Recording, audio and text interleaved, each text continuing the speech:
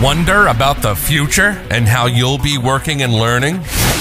Welcome to You in 2042, the future of work, with your host, Danielle Wallace.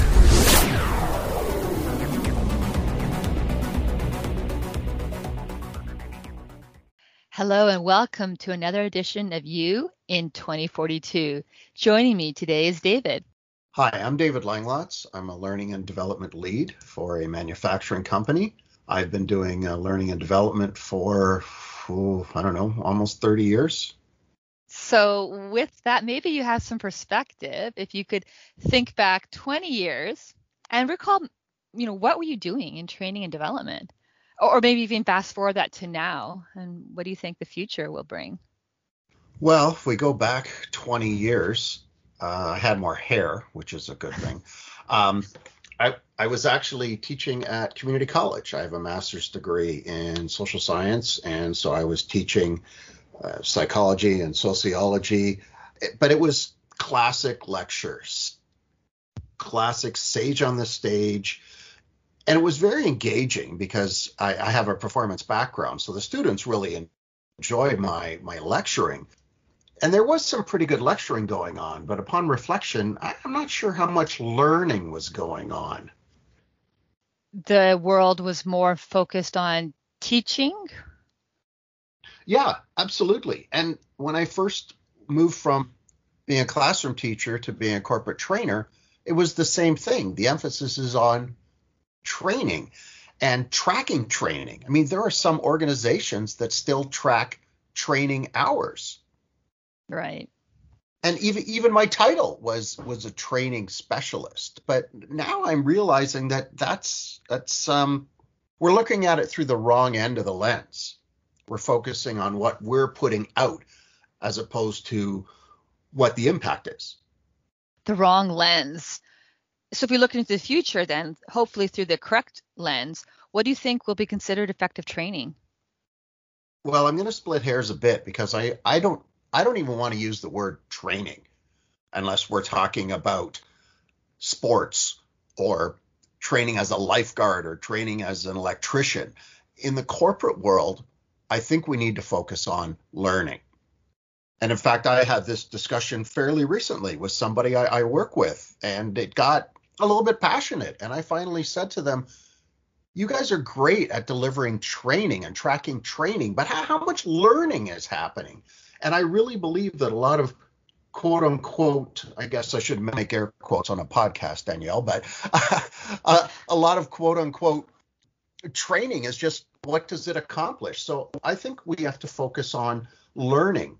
One of the things that I had the opportunity to study was the DACOM process out of Ohio State. And it completely turns it all on its head. It says, forget about training people, forget about what we want them to know, what do we want them to do? I mean, we do that in a regular life. Let's say I'm at home and I've got a leaky tap and I need to fix the tap in my bathroom. I'm not going to become a plumber. I call it up on YouTube. I see somebody on YouTube who shows you how to fix a tap. I prop up the phone on the sink and I put it in. And then I forget about it. If you ask me the next day how to do a tap, I have no idea. But I don't need to know how to do it then. So true. And you don't need to know the names of all the parts. And even as you say, you don't need to retain that. What you need is that performance support, in this case, that video of how to do it. Yeah. And the problem is if you go to a subject matter expert who has spent his or her life studying plumbing and knows everything there is to know about it, they think you need to be at their level. And they're going to want you to know the plumbing code, and they're going to want you to know the different types of construction, and they might even go all the way back into the history.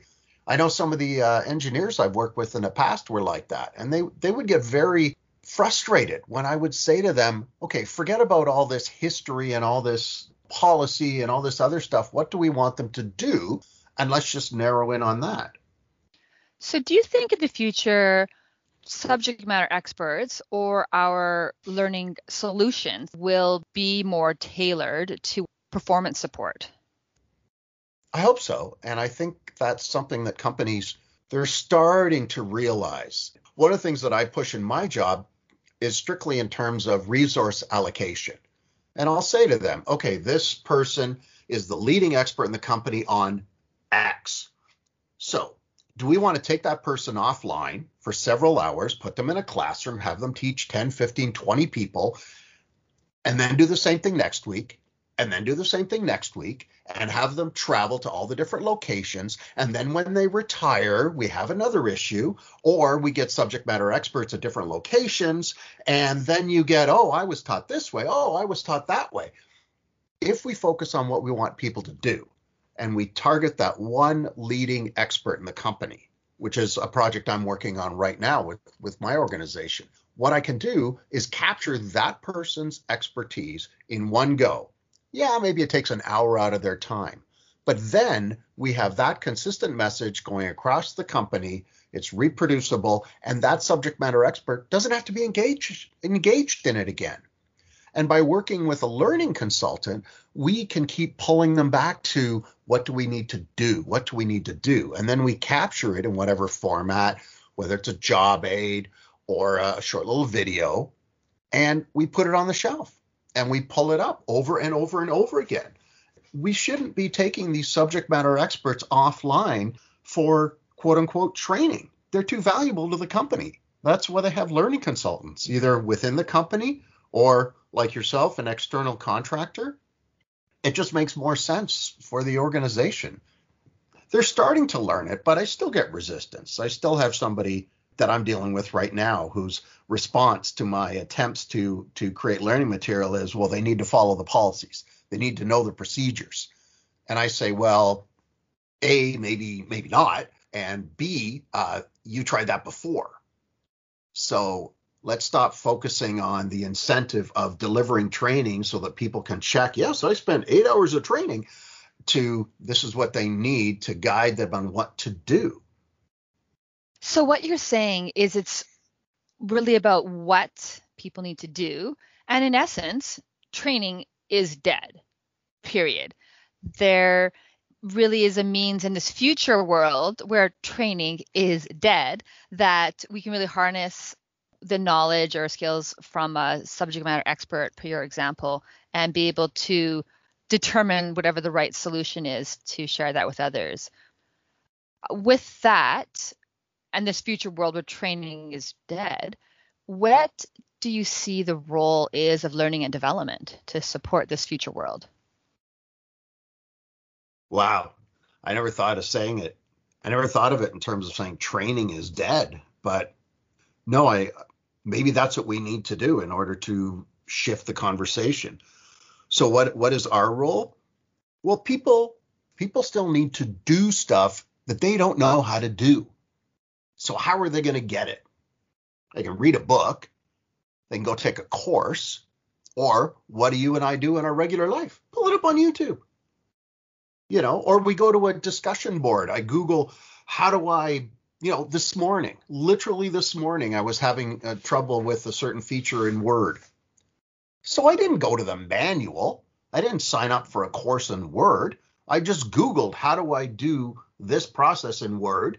And it called up a chat board that people were having this discussion. And there it is. It's what I need when I need it. I'm not trying to learn about Word. I don't want to know the history of Bill Gates. All I want to know is how do I do X, because that's what I need to do, and then move on. And if somebody took the time to make a little YouTube video saying, hey, this is how you do this. You click here, you move it here. That's great. That's what it's going to look like. People still need support in how to do stuff they don't know. And experts still need help bridging that gap between their expertise and the regular man or woman who has no idea about this stuff and may not be that motivated to learn that stuff. So they need us in between to go, no, we know how to help this person learn, and we know how to make it engaging and motivating. You're the expert. Let's put it together. So really that learning consultant in the future becomes this integral person to help people get the knowledge that they need, whether it's from subject matter experts or such, and package that in a way that makes sense. I love it. It's like training, as we know it, is the fanny packs of the past. A way to carry stuff, but maybe not something you want to carry into the future. There's maybe a better way to carry that knowledge and pass that knowledge on. Yeah, I think so. Awesome. Any other thoughts as it relates to what we can do for our future preparedness? Anything that we can do now? I think as learning consultants, one of the things that we can do is really emphasize how we are a partner to the business, how we're not an end in itself. Company training sometimes has had that reputation or has created that impression that it's simply an end in itself. It's a bunch of courses that we push out through our LMS that they have to do, check a box, and then move on with their life. If we could continue to show organizations how we are a cost-effective way to help them move their business forward in whatever it is. But Danielle, this is not a new idea. If you think back to when you and I were trained, or anybody listening to this was trained in corporate training, they were taught how to do needs assessment. Right. But I think we kind of forget that the need is, what do we need them to do? The need is to support them to do different things or do things in a different way to help the bottom line of the company. So with that, then really that focus on what do we need people to do, especially in this future world where training may be dead, and us as learning consultants really play that pivotal role. Very thought-provoking. Thank you so much, David. Oh, thanks, Danielle. Thanks for inviting me.